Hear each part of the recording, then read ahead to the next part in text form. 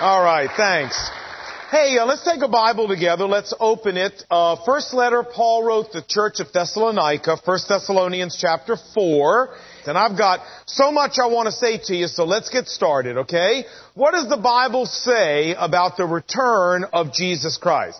Well, the Old Testament, in talking about the coming of the Messiah, seemed to be talking out of both sides of its mouth when it talked about the Messiah. Because in some passages, like Isaiah 53, Psalm 22, Zechariah chapter 12, the Bible talked about a suffering Messiah.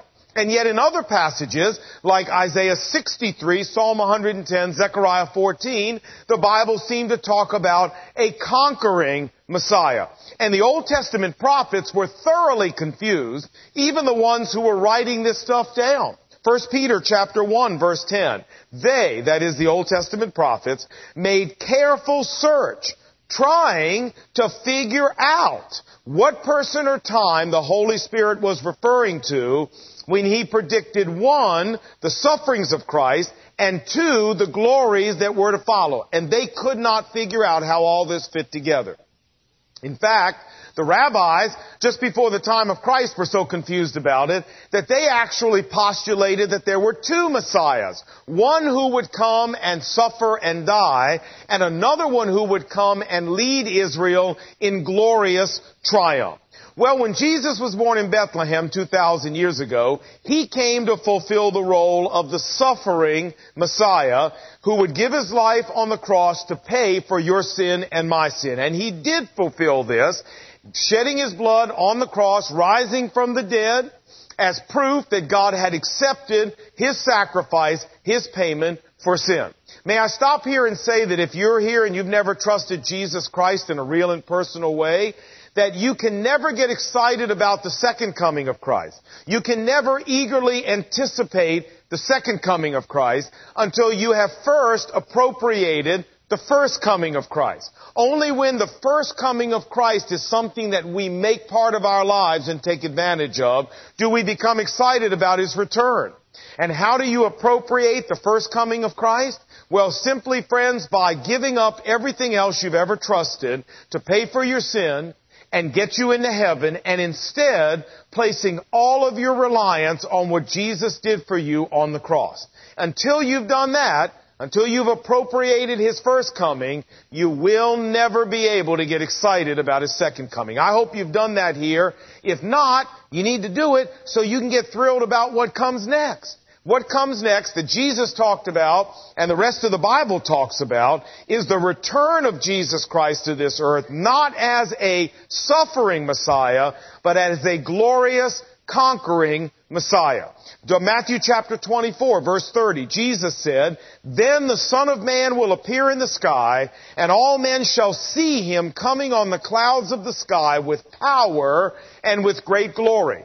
And in Acts chapter 1, verse 11, as the men of Galilee, the disciples, were standing around, Jesus resurrected, has just lifted off and gone back to heaven. An angel suddenly is standing beside Peter and James and John and Philip and Nathanael, and he says to them, "Men of Galilee, why are you standing here looking in the sky? This same Jesus who has gone into heaven will come back in the same way that you saw Him leave." Meaning, friends, that Jesus' second coming is not going to be the process of society developing into some millennial kingdom. No. It is going to be a literal event in which Jesus returns just the way He left. Namely, He returns bodily, He returns visibly, and He returns personally.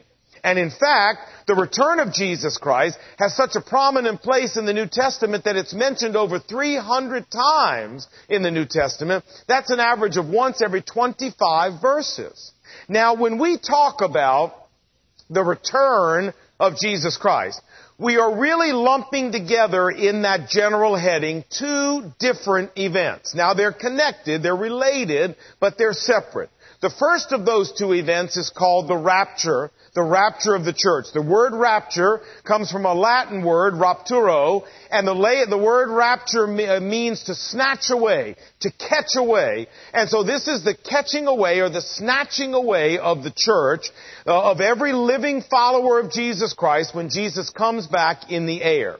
And the purpose of the rapture is so that we, as the followers of Jesus Christ, don't go through the 7 years of terrible tribulation that the Bible says comes next. Look here in 1 Thessalonians 4 where I ask you to turn, chapter 16. We're going to see the rapture described for us.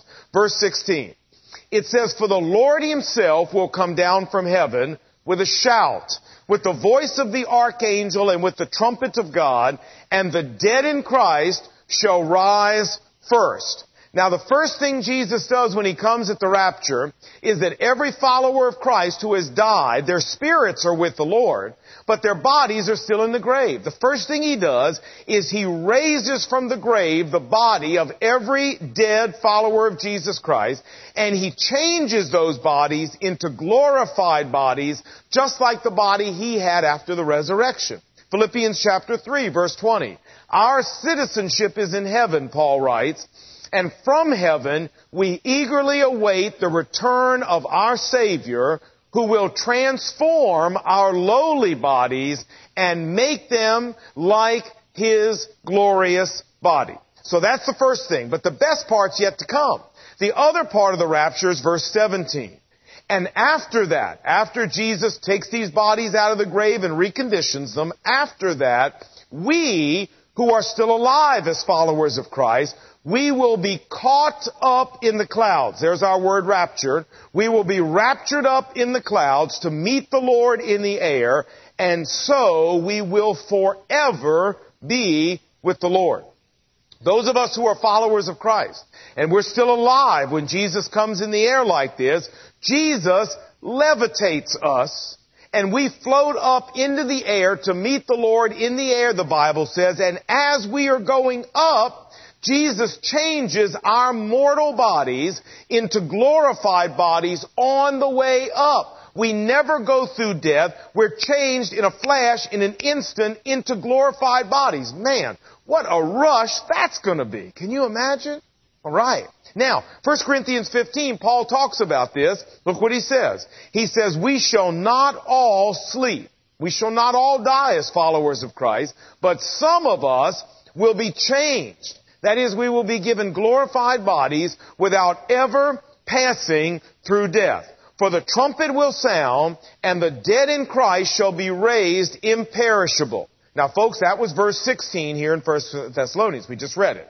"And then we who are still alive, we shall be changed in a flash, in the twinkling of an eye, at the last trumpet." That's verse 17, where we are caught up and changed on the way up. This is the rapture, and would you notice that at the rapture, the Lord Jesus never actually steps foot on earth. All of this happens with Him in the air. Okay. Now there's 7 years of tribulation. The Antichrist is revealed, rules here on earth, and at the end of the 7 years, we get the true, real, second arrival of Jesus Christ here on the earth. The Great Tribulation ends, as you know, with a battle called the Battle of Armageddon. It's fought right in the valley of Jehoshaphat, just north, the valley of Megiddo, just north of Jerusalem. And in this valley, the Antichrist at the end of the tribulation period has assembled millions of troops to finish the job that Adolf Hitler couldn't finish. And that is the annihilation of the Jewish race once and for all. Things look hopeless. Things look completely without any hope at all. And then Zechariah 14, all nations, it says, shall be gathered against Jerusalem for battle, and then the Lord will go out. This is wonderful. The Lord will go out and fight against these nations the Antichrist has put together. And on that day His feet shall stand on the Mount of Olives, and the Mount of Olives will split in two from east to west. This is Jesus' second coming, not as a suffering servant. Oh no. This is his second coming as conquering King and Messiah. And this time he does step foot on earth. And brother, his power, his majesty are so awesome that when he touches down, he flat splits the Mount of Olives right down the middle, blows that thing right to smithereens, and he defeats the forces of the Antichrist. And now, to sum up and finish, Jesus now sets up his kingdom here on earth, a 1,000-year millennial reign of Christ here on the earth. Zechariah 14 continues, and the Lord will be king over all the earth. And on that day there will be only one Lord, and his name shall be the only name. In those days, there aren't going to be 15 lords and 15 religions and 15 people that are worshipped and followed here on earth.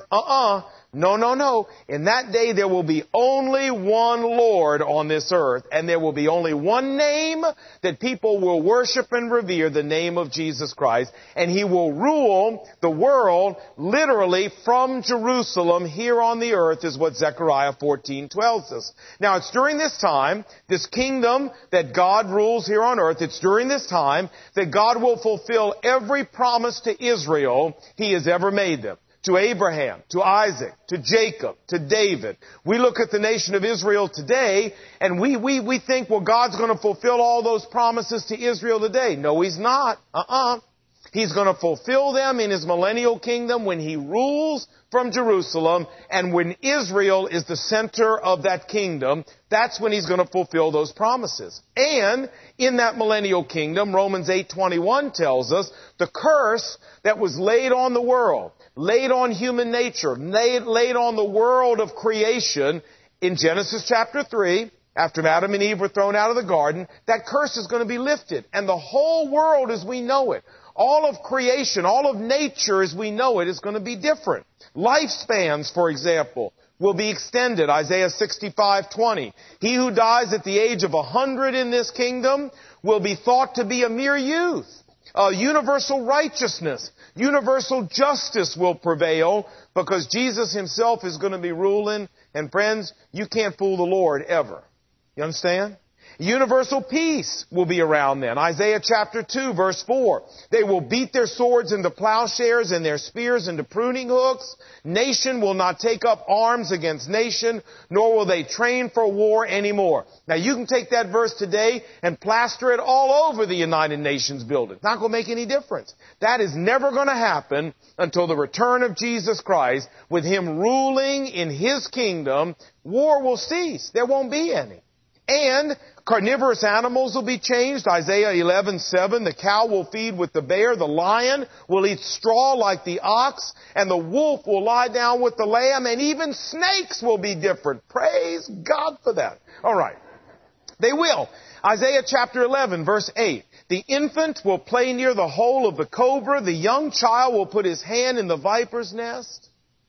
Because here's how it's going to be in that kingdom. No one will harm or destroy any longer on all my holy mountain. You know what else will happen in the kingdom of God? The crocodile hunter will have to cancel his show. Because picking up a rattlesnake will be no big whoop. Picking up a cobra will be no big whoop. We'll all be able to do it. It'll all be different then. He'll have to find a new gimmick to make a living because this one's not going to work in the millennial kingdom if he lasts that long. Handling those things, I'm not sure he's going to make it. But if he does, he's not going to be able to make a living like this. Things are going to be different. And this is the wonderful future that awaits this world when Jesus Christ returns. Now you say, Lon, that's wonderful, but I got a question. My question is, and we all know the question, don't we? So take a deep breath. Here we go. 1, 2, 3. Right. Say, Lon, my question is, so what? I mean, I think this is wonderful. I think this is great. This is fabulous. When the Lord comes back, it's going to be a perfect world. But you know what? The perfect world is not here yet. There are still man-eaters that live in the jungle and man-eaters that live right here in Washington. You understand what I'm saying? And so I go out and I face those people every single day. This is wonderful, wonderful, wonderful church talk. But what difference does it make for me tomorrow when I go back into the real world? Well, I want to answer that question for you, and I want you to flip over a couple of pages to 2 Timothy chapter 3. Just a couple of pages back in the New Testament, page 843, 2 Timothy chapter 3. And I want to let the Bible answer that question for you and me. Look right here, 2 Timothy chapter 3, and in verse 1, Paul begins talking about what things are going to be like in the last days. You say, well, how did he know? Because he's writing under the inspiration of the Holy Spirit, friends, and God knows what was going to happen 2,000 years from the day Paul wrote this. Not a problem. Look at this, verse 1. But mark this, Paul says, there will be terrible times in the last days. People will be lovers of themselves, lovers of money, boastful, proud, abusive, disobedient to their parents, ungrateful, unholy, without love, unforgiving, slanderous, without self-control, brutal, not lovers of the good, treacherous, rash, conceited, lovers of pleasure rather than lovers of God. Verse 13. And evil men and impostors will go from bad to worse, deceiving and being deceived. You say, well, Lon, that sounds just right. I mean, that's a perfect description, I think, of our world. And as a follower of Jesus Christ, I got to tell you something. This gets discouraging. This gets disheartening. I mean, after a while, I feel like throwing my hands up and just going, what's the use? There's too much of it going on. What difference can I make? I mean, what's a Christian to do? Well, I'm happy to report to you that Paul answers that question next. What's a Christian to do? Look at verse 14. But as for you, Timothy, you continue. Man, what a wonderful word. Timothy, in the middle of all of this, here's what I want you to do, son. Continue. Continue in the things you have learned and in the things that you know to be true, Timothy. Continue. And where is Timothy supposed to get the motivation to continue in the face of all of this unrighteousness and all of this ungodliness in society? Well, look at chapter 4, verse 1. It says, Timothy, I give you a charge, and the charge is in view of, the charge to continue is in the view of Jesus Christ appearing to judge the living and the dead, and in view of His kingdom. In other words, Paul says to Timothy, Timothy, I want you to take your eyes off the world around you. I want you to take your eyes off the people around you and what they're doing. I want you to get your eyes off their sliminess. I want you to get your eyes off their greasiness. I want you to get your eyes off of all of the manipulation and the unrighteous behavior going on. And I want you to put your eyes, Timothy, on Jesus and on the return of Jesus and on what He's going to do when He comes back. He's going to judge the living and the dead. He's going to right every wrong. He's going to set up His kingdom. And that's your motivation, Timothy. You're not looking at what people are doing, because if you do that, Timothy, you're going to be one disheartened character. You get your eyes on Jesus and His return, and you'll be able to continue, son. You'll be able to continue no matter what happens around you. I don't know what your favorite movie is, but I got a top 10 list. And one of my top 10 favorite movies is Robin Hood. I love Robin Hood. And I don't like the new ones. The new ones are terrible. I like the old original with Errol Flynn. I mean, there will never be another Robin Hood but Errol Flynn. I mean, that's just the way it is. And you know the story of Robin Hood. You know, King Richard is gone, off fighting crusades, and there's a lot of evil, nasty, slimy, greasy stuff going on in England, and Prince John and the Sheriff of Nottingham are doing this, and what does Robin Hood do? Robin Hood does what Paul tells Timothy. He continues to do what's right, stand up for what's right. And I mean, if you want an example of continuing, friends, I mean, Robin Hood is as good as it gets. And you know the motivation that prompted him to continue? It's very simple. He believed King Richard was coming back. Yes, he did. And he believed when Richard came back, Richard was going to reward him for continuing, and Richard was going to make right all the things that were wrong, and that's where he got his motivation. And man, at the end of the movie, Richard shows up, you know, you remember the movie? Y'all asleep? Y'all with me? All right, you look a little, all right. But Richard has his white cape on. You need to see this movie. This is a great movie. Richard has his cape on and he announces to Robin Hood that King Richard's back in the country. Robin Hood doesn't know it's him.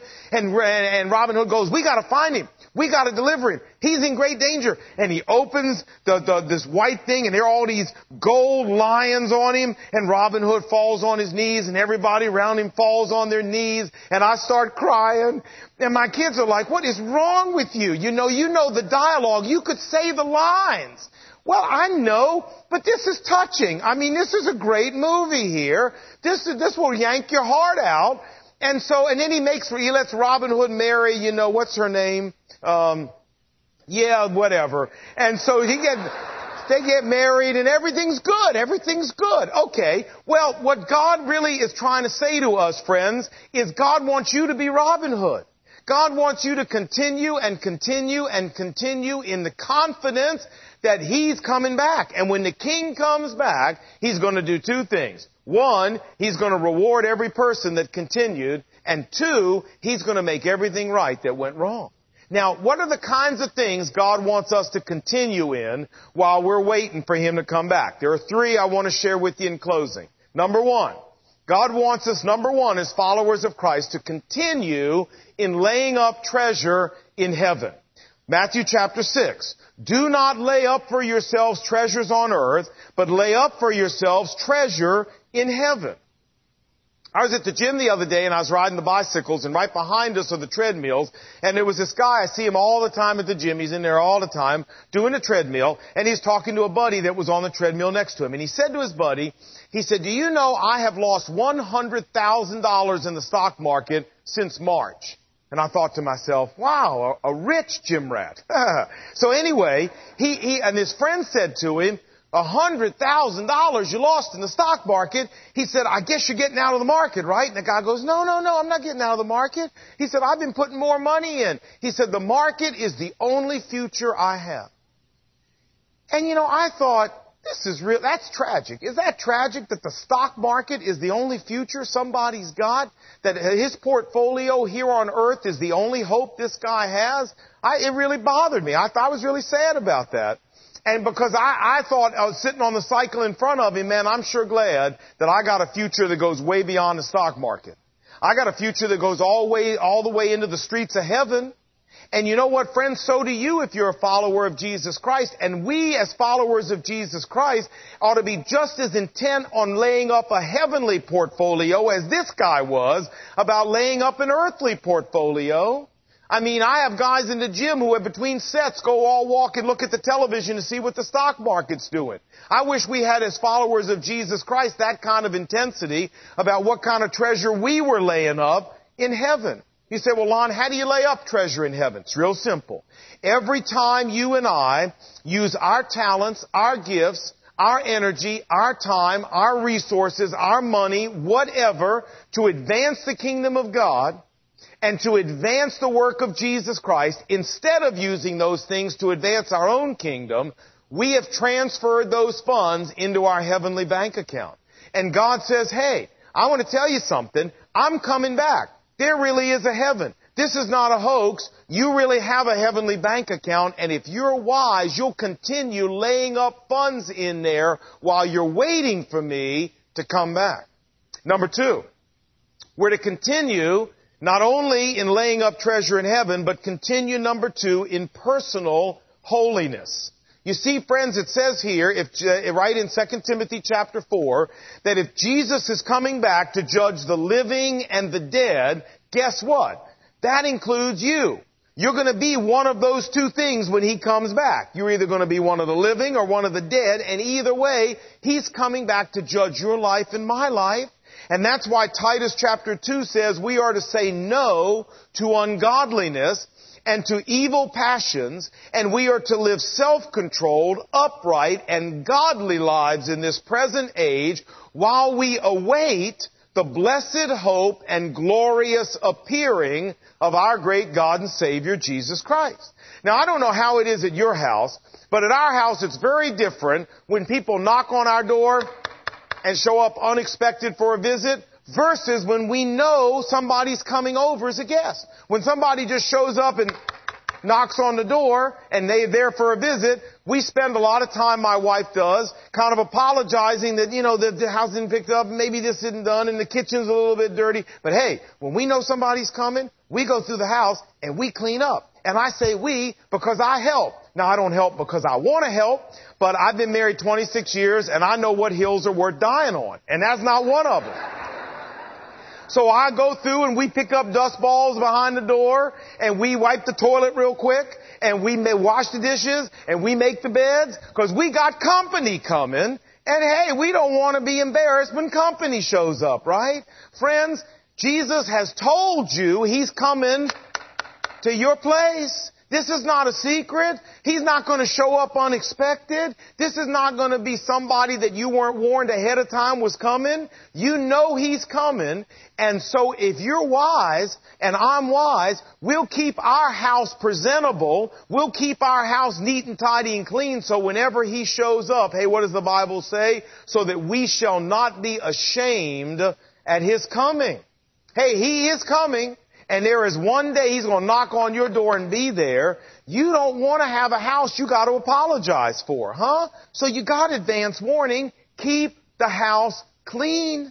Keep it presentable. Say, Lon, how do I do that? Well, by living a life that has moral integrity, by living a life that practices sexual purity, by living a life when we're honest in our dealings with other people, where we practice Christ-like behavior in all that we do, where we have purity in our motives and fidelity to our families, and we're faithful on our jobs. This is how we keep a house clean, so that when the Lord comes, we're not ashamed and embarrassed to have Him knock on our door and arrive at our place. Friends, He is coming. And I guarantee you, He is going to arrive on your doorstep one day. And when He does, you want your house presentable. So keep it that way. Number 3, and finally, we're to continue laying up treasure. We're to continue in personal holiness. And finally, we are to continue in hope. To continue in optimism, no matter what happens to us on this earth. My grandfather, we called him Papa. My grandfather came from a very wealthy family in Portsmouth, Virginia. His family had owned movie theaters all over Portsmouth and Norfolk. And when his father, my great-grandfather, was elderly and sick, my grandfather's brother, only sibling, got the great-grandfather to rewrite the will and write my grandfather completely out of the inheritance. Now, my grandfather didn't know anything about that until his father died. And then when they were reading the will, he suddenly discovered, you know what he was left? He was left $1. No lie. $1.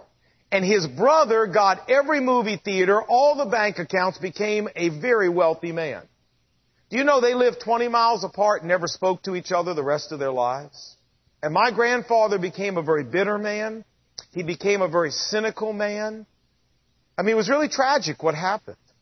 Now, friends, that just didn't happen to my grandfather. Folks here today, we've had things similar to that happen. Maybe not with an inheritance, but we've had people at school, people in our office, we've had people in our family or people in the political world. We've watched as they've done slimy things, greasy things, unrighteous things, ungodly things, and gotten away with it, it seems.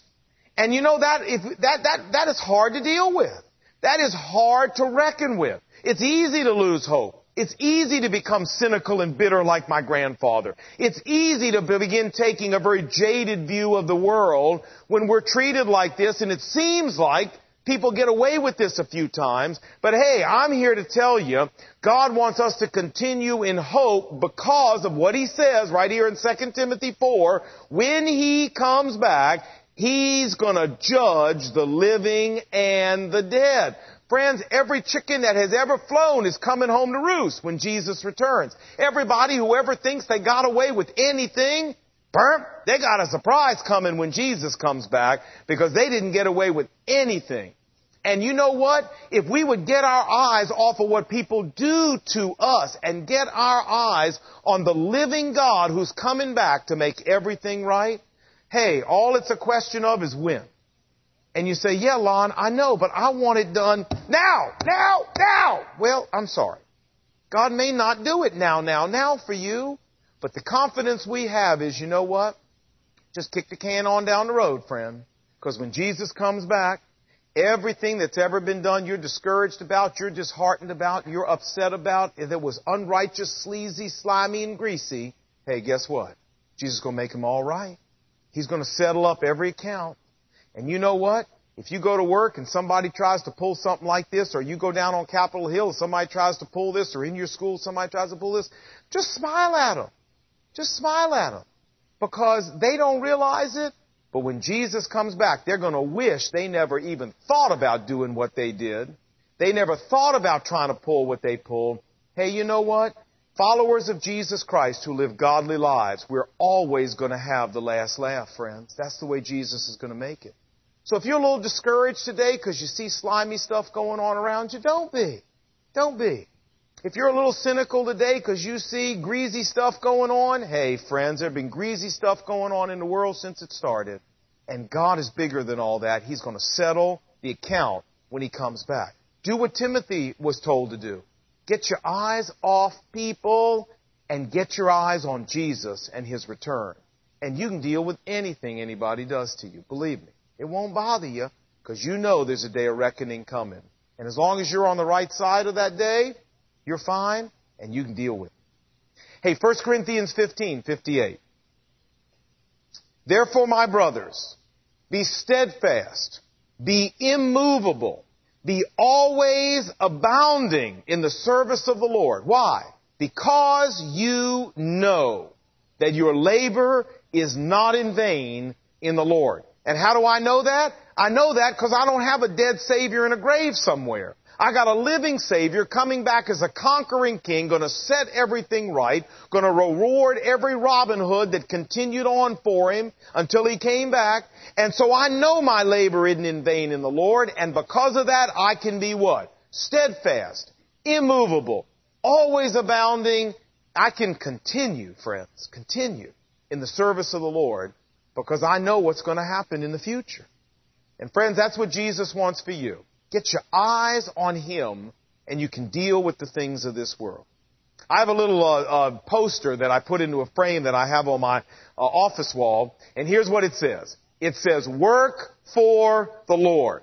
The wages may not be great, but the retirement benefits are out of this world. Is that great? I love that. The retirement benefits are out of this world, and if you're a Robin Hood, you continue on for the Lord. You remain steadfast, immovable, abounding in the work of God. Friends, you got some retirement benefits coming that you're just going to stand back and go, wow. Trust me. You continue, and God will reward you. Let's pray. Lord Jesus, thanks for talking to us today about real life, because you know, Father, it's hard sometimes to keep going when we see all the slimy, greasy stuff going on around us, particularly here in Washington. And it looks like people get away with this stuff. And Lord, thank you for reminding us today that what we need to do as followers of Christ is continue. Continue on laying up treasure in heaven, living lives of personal holiness, being optimistic and hopeful, because we know you're on the throne and one day you're coming back to make everything right. So God, motivate us today. Lift us up today, Lord. Give us the strength and the encouragement we need today to take our eyes off of the things around us and put them on you, and to go out and continue for the Lord Jesus, to be steadfast, immovable, and abounding in the work of the Lord. Father, thanks for talking to us today. Change our life and change the way we live this week, because we were here today. And we pray these things in Jesus' name. Amen.